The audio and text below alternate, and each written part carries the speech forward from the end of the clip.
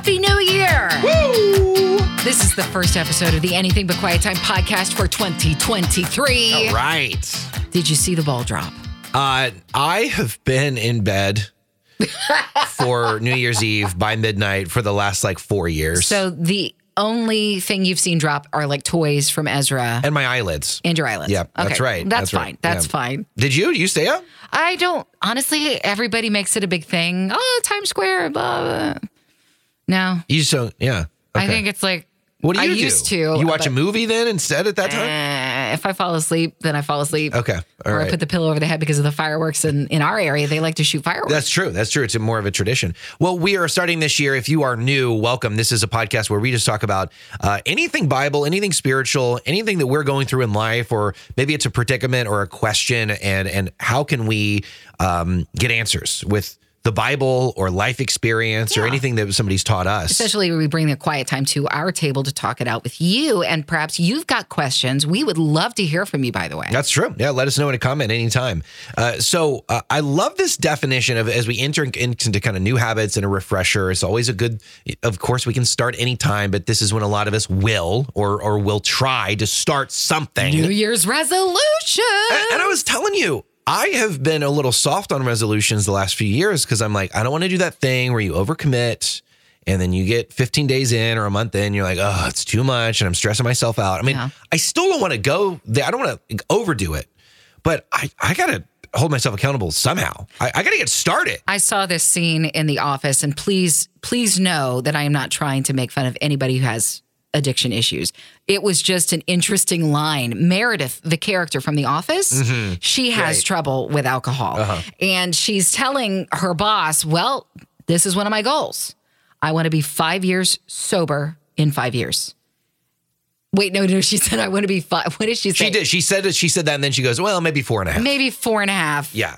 As she starts thinking about it. Yeah, she just keeps kind of sliding back. Sliding back. And that's the human mentality in a lot of things, right? It's like, well, I'll start tomorrow. And so it is a good opportunity to start. And there's so many topics that we could talk about, but spiritually, I love how this definition of what maturity is could be a good refresher for all of us. This pastor that I follow, he said this: maturity is noticing your own ego before other people do. Yeah. Or pride. He actually put the word pride. That's good. And man, that is so good too. Okay. Let me recognize these things. If I'm going to be selfish with anything, let it be correcting my bad behavior before I look at other people's. Oh, yeah. Let me look. That's when be the most self-focused is what can I try and cut out? What can I rely on God in more? So I think one of my resolutions is kind of tied to that. I don't generally have an issue coming to terms when I'm wrong. I'll own it, and I'll own it out loud. And then it's like I've just marked myself with a scarlet letter, and everybody now thinks of me as that person. Okay.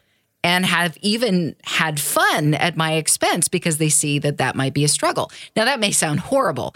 I'm talking about owning oh, my word, I'm just always saying the thing or doing something silly or whatever, and everybody will jump on that bandwagon and have fun at my expense. I think my resolution needs to be tied to there is wisdom in not speaking everything out loud, and that's biblical. Sure. So the Holy Spirit may be working in me to task me, you need to work on this area. You really struggle. Humble yourself before me and let's fix this together. But I don't necessarily need to always own it in front of other people if they're not the right people.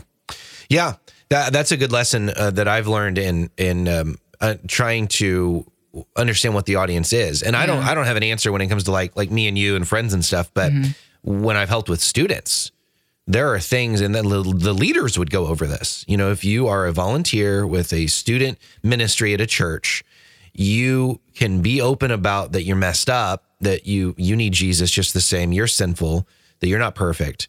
But how far are you going to get into the things that you've struggled with? And to be cautious, especially in that situation with young minds. You know, they're about to go to college and you start talking about, oh man, I was so wasted at college so much of the time and blah, blah, blah.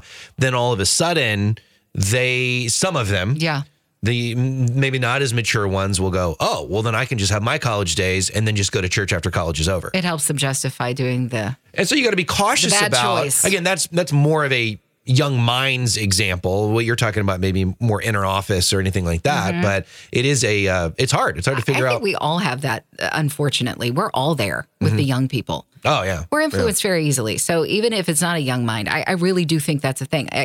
I am easily swayed by stuff. And if I don't recognize that in myself, then I'm fooling myself. And so it's the Holy Spirit in me that really tries to help me, quote, as the scripture tells us, to hold every thought accountable and captive as unto Christ. It's not without his help that I can do that, because somebody tells me, oh, I did a thing. Oh, that's either going to influence me to judge or justify you doing or it. justify me. Oh, well, they did it, so maybe it's okay. But here's one that inspired me, and I think years ago that it would have been too overwhelming.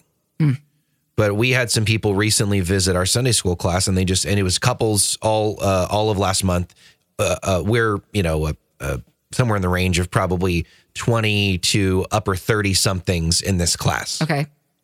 And couples that are in their 50s, 60s, maybe pushing 70 will come speak and talk about just life lessons that they've learned. That's great. And one couple talked about their regimen of the day, and it was so fascinating about getting up at like 4 a.m. and reading 5 chapters in the Bible and then dissecting it and then doing this and then doing that. And then I'm like, wow, I think years ago I would have been like, who can really do that? And I want to say this New Year's, I'm not starting there, but the practice that they had did inspire me instead of cause me to judge them or justify me having excuses. There's the simple process that I think any of us can do. And it's this. Okay, it's going to be busy to start the year, but if you can read a section, maybe it's a chapter in the Bible, maybe it's a few verses that they're all, because even your Bible might have headlines. Yeah. So maybe read from headline to headline. That might be 5, 10, 20 verses. Yeah. Read it. Read it a couple times. Read it in maybe different translations on your Bible app. And then summarize it in 10 words. Okay. Write it down, whatever you want to do. Summarize it in 10 words. And then make the overall summary into 1 word. Okay. And then live it. Because then you're more likely that day, if you remember a summary of 10 words or it comes down to 1 word, then you're more likely to share that with your loved ones, to live it, to just even remember it in the first place. Have you done this already? Have you tried it? I've done it once, and it was like, okay, this is great. Can you maybe share that actually, passage? I do. I have. And then tell us how you summarize it and then the 1 word. I sent it to my wife. Okay. And so I have done it once. And that's fine. That's great. My thing that I want to do is do that daily. I have never heard anybody put it exactly this way. And this is what's awesome is when you share with others in these types of settings in your small group or a church, or even like Carter and I do, it grows you. It's like, never thought of that. And you thought maybe you read the Bible every way possible. It's just a tip, right? That's all it is. Okay, so here's the passage, and it was Ephesians 1, 3-8. Okay. All praise to God, the Father of our Lord Jesus Christ, who has blessed us with every spiritual blessing in the heavenly realms because we are united with Christ. Even before he made the world, God loved us and chose us in Christ to be holy and without fault in his eyes. God decided in advance to adopt us into his own family by bringing us to himself through Jesus Christ. This is what he wanted to do, and it gave him great pleasure. So we praise God for the glorious grace he has poured out on us who belong to his dear son. He is so rich in kindness and grace that he purchased our freedom with the blood of his son and forgave our sins. He has showered his kindness on us along with all wisdom and understanding. That's the passage. Again, that's Ephesians 1, 3-8. So you read that, you reacted. There's some powerful lines in this. Sure. You get through your day and you might forget that. Yeah, you may have at different parts than I am. Sure. And and I often do it. What was that part that I at? Bop. And so here's the 10, I think I got it in 10 words. God chose to reconcile us to him for his pleasure. Nice. And the 1 word that really comes out that I think is going to be very easy to remember for the day is chosen. So when you start having doubts, when you start getting down on yourself, remember that you're chosen. If you have a relationship in Jesus, you are chosen. and that God loved you that much so that when we have self-doubt, wait a minute, chosen. And then we start to, at least in this situation, mentally be better prepared. And maybe other ways it's more, other passages that we'll do, it's maybe more tangible. Yeah, that's fleeing from so sin, good. for example, or anything like that. You took out a nugget. Yeah. And just so you remember it. I think it's really important to understand it's not always going to be a feast kind of day. You know, that you can have a day where you have a snack. Well, what do you mean by that? Like you don't get as much out of it? No, like if you take on 17 chapters, that's a feast kind of day. And you really go and dissect it. Right. Let's go to, I'm going for it. That's not necessarily every day. Now, you may have one of those days. But I love, my dad always encouraged me, and he was a pastor, just even take a psalm. And so that has always been an encouragement from me to others when they didn't know where to begin. And now I would even change that because some of the Psalms might be confusing without, the context of understanding the history of what's going on there.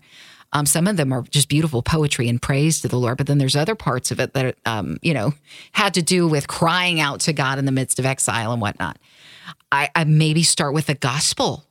Sure. And if you really want to know what this Jesus is all about, John is a great one.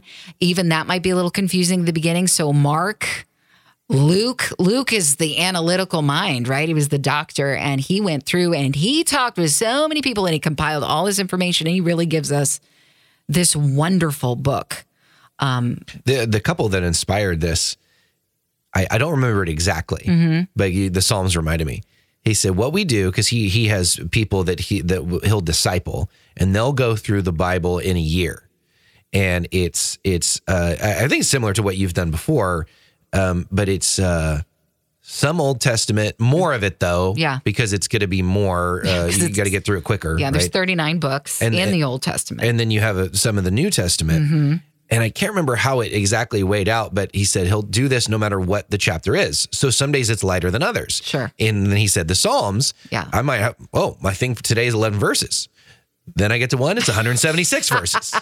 That's a longer day, right? And so if you do it that way, it can go back and forth. But regardless of how long the passage is, it's just I thought it was a great way to kick off the year. And I thought it's a great thing to do in general. Oh, I love that. I recently was sitting with my kids, and we were talking about a book series that we've read together. And if you read the entire books from the beginning to end, then you finally understand all the little hints and the clues that you pick up in the first several books. And you're like, okay, that's something important I know I'm going to need to remember. Maybe I should write that down because it's going to help me solve this puzzle, this mystery that's going on. And it's finally going to be revealed in the 8th book or whatever. But we hang on for those types of clues. And I said, we were watching a message, and it shared a passage from Isaiah, a prophetic word that was this is proclaiming that Jesus was going to be born and that a virgin would give birth. And it's this verse that's kind of stuck in this section of scripture that you're like, where did that come from? That's just, okay. Other people I've heard it shared when I was kind of getting into the apologetics, when I first started kind of reading about how do I, quote, defend my faith? And I don't know if that's my favorite word. How do I share it? How do I share it with people who are still questioning? It's kind of a strange thought for when people go and they find those verses and they find those prophetic words randomly, and that's how it looks to them. But of course it would, because these are prophets. A lot of the times they didn't even understand why God was sharing these things with them, but they just knew to obey, and they knew to write things down, and they knew to share whatever it was that God told them to share. And so I said, I was telling my kids, I hope that one day you'll do what this elderly couple. I'm sorry, they're not elderly. How old are they're they? Probably in their 50s. Okay, no. Yeah. I'm getting closer to that mark. We're all right. They're not that old. But I want them to be able to one day desire to know God and to sit down. And yes, perhaps it'll lead reading the book cover to cover. And you're going to run along these little passages that sound super familiar to you. connecting even Psalm 22 with the last words of Jesus on the cross and being able to pick up on these hyperlinks that are all throughout Scripture. It's exciting. And you can compare it to reading a longer book series where you go, oh, I remember when that thing was said back then in book 2. Sure. And now that aids me in the end, in the reading and understanding what's happening in the finale. And when you start thinking like that, it's like, oh, okay, I get it now. Mm-hmm. And it is interesting because there are some books that are easier to read than others. Isaiah, Jeremiah, and Ezekiel are the last 3 that I've been reading in the Old Testament. And there are chapters that just go on for days about how God is done. And if you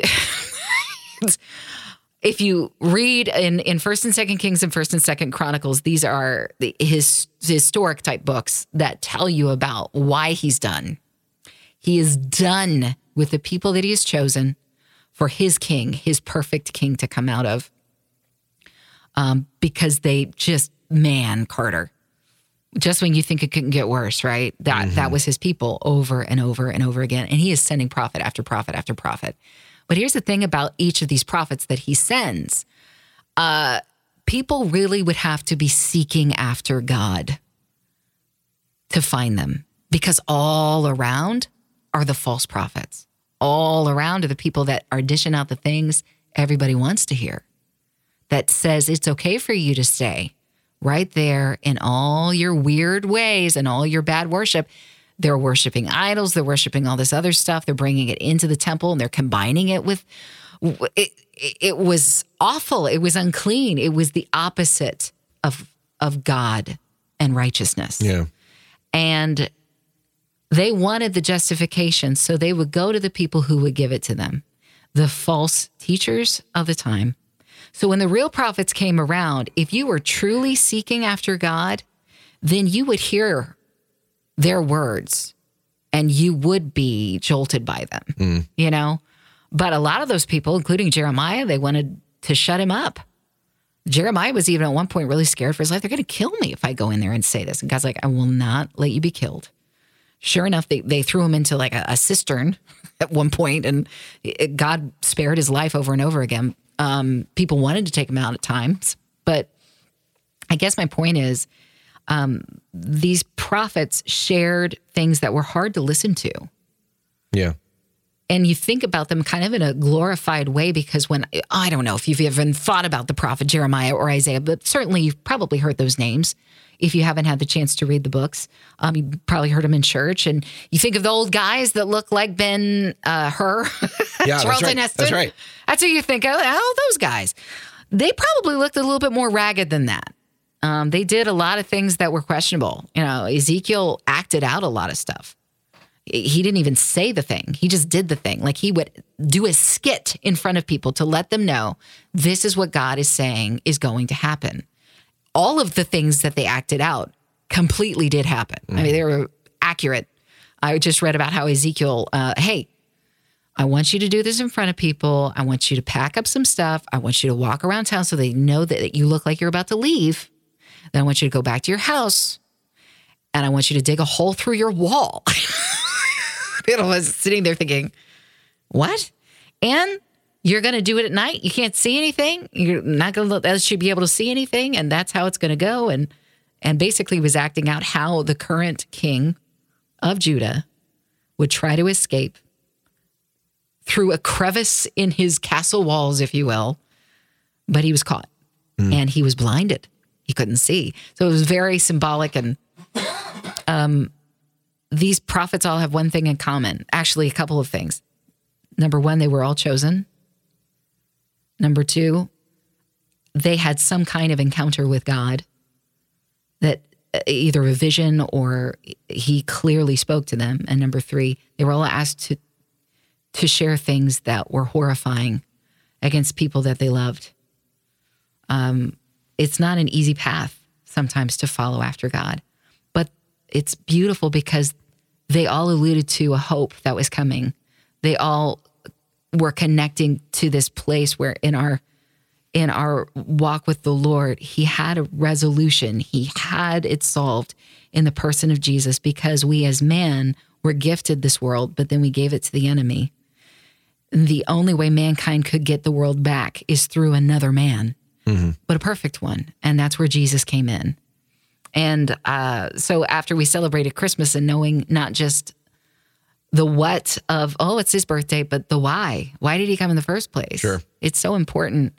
And I love the resolution that you're sharing because it's bite-sized. And if everything else feels overwhelming, and if you start reading a book like Jeremiah, I'm not going to lie, you're going to check out before you get to Jeremiah 29:11. Sure. Which tells us about he has a plan to prosper you. It's a heavy book.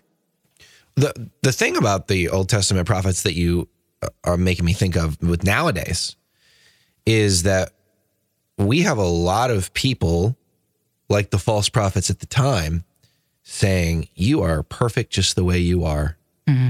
You're divine. You're great. God loves you. Anything that you want to do, any way that you want to identify. And it is becoming more and more difficult to follow the example of even, Jesus or Paul of just saying this incredible truth, but it does come with a heart change. Faith and repentance are two sides of the same coin. Mm-hmm. When you realize that you're a sinner, well, you realize that you need saving from something that is bad, and that bad stuff is stuff I should also turn from. I don't just get to keep it as well. And we'll let you in on a little behind the scenes of Christian radio. And this isn't because of our company or anything like that. It's just what stats show when it comes to listeners. All of Christian radio is very encouraged. DJs are very encouraged to talk about encouraging things that will uplift your day. Because stats show if there's any sort of preach moment or hard truth, people tune out. It's hard to hear those things. It's like a bitter pill to swallow. And if you feel like people are condescending. Yeah. And of course, obviously, we should all say it, whether we're on the radio or not. We should all say it in a humble way. Yeah. That I'm just a sinner just the same. But presenting a hard truth it is very important and is necessary in a lot of situations. And it's really just a sign of the culture, not Christian radio itself. It's a sign of the culture that we don't want to hear that. We don't want to hear when I'm wrong. We don't want to hear that I need to change. And I'll let you in on that because I feel like if you're listening to this, you're probably somebody that you can kind of take both the good and the bad and understand that the gospel is difficult in some parts. Not that we work for it by any means. I'm not trying to say anything like that, but that we need to hear that we need God. And it's beyond just him loving us. It's him calling us to a life of change. There was a disease around the people of Israel, the collective people of Israel, because it was split up at that point in kingdoms, and there's this whole history thing there. But his chosen people were not getting it together in alignment with who he was, with what he'd asked them to do. And so these prophets keep getting sent. And he keeps telling them, if you come back, if you stop doing this, if you return to me, over and over and over again, he gives us chances. Mm-hmm. But the hard message of the prophets is, if you don't, this is inevitably what's going to happen. You are going to get caught up in the very thing that you are choosing over me. Yeah. And it's going to take you out. Yeah. And you are making your choice. Now, scripture, when you read it verbatim, it makes it look like God is doing these things to people. I'm going to leave that in the hands of the person who is reading it and leave that up to the Holy Spirit to interpret that. But I think God very much, he allows things to touch our lives because we've allowed things to touch our lives. Mm. And it's all, if we are in alignment with Christ, no matter what it is that touches us, going to be used for his glory in some way. So I trust him with that. But he tells his people, I will save you. I will rescue you if you stop doing this. But they don't choose to do the thing. Mm-hmm. So then they get pummeled by bigger kingdoms that God said are nothing to him because he's God. And if you had submitted to me, then you would not be in this position, but you've placed yourself in this position. So, but even then, it's just this incredible testimony after reading through it. That's why it's almost, at some point, I think in a person's life, I pray if you're following after Jesus that just even reading through one of those chapters, one of those books, it will give you so much more appreciation for the grace package that is Jesus Christ. Oh, sure. Because you recognize, look at all of this. How much less tolerance do I have even on any given day in traffic with people? Yeah. You jerk. Right. Didn't you see? There's like no grace. Yeah. And here are people that he created who are literally setting up false gods in his house and sacrificing their children to these false idols. It's bananas. But at the same time, it's not that far-fetched from where we find ourselves cyclically in history, over and over and over again. We remove God from the pedestal that he should always remain on because, by the way, we can't ever take him off that pedestal. But in our own hearts and what we choose to seek after, right? We remove him and we put what we want to see up there, what we deem, well, I think God is, and we put that up there instead. Yeah. No, expectations are a big part of it. And that's why, hey, reading scripture is a good thing to find the objective nature of God. Because we can't do that with people, right? And we do it because we don't hear God's voice audibly most of the time. I don't know if I've met anybody that has audibly.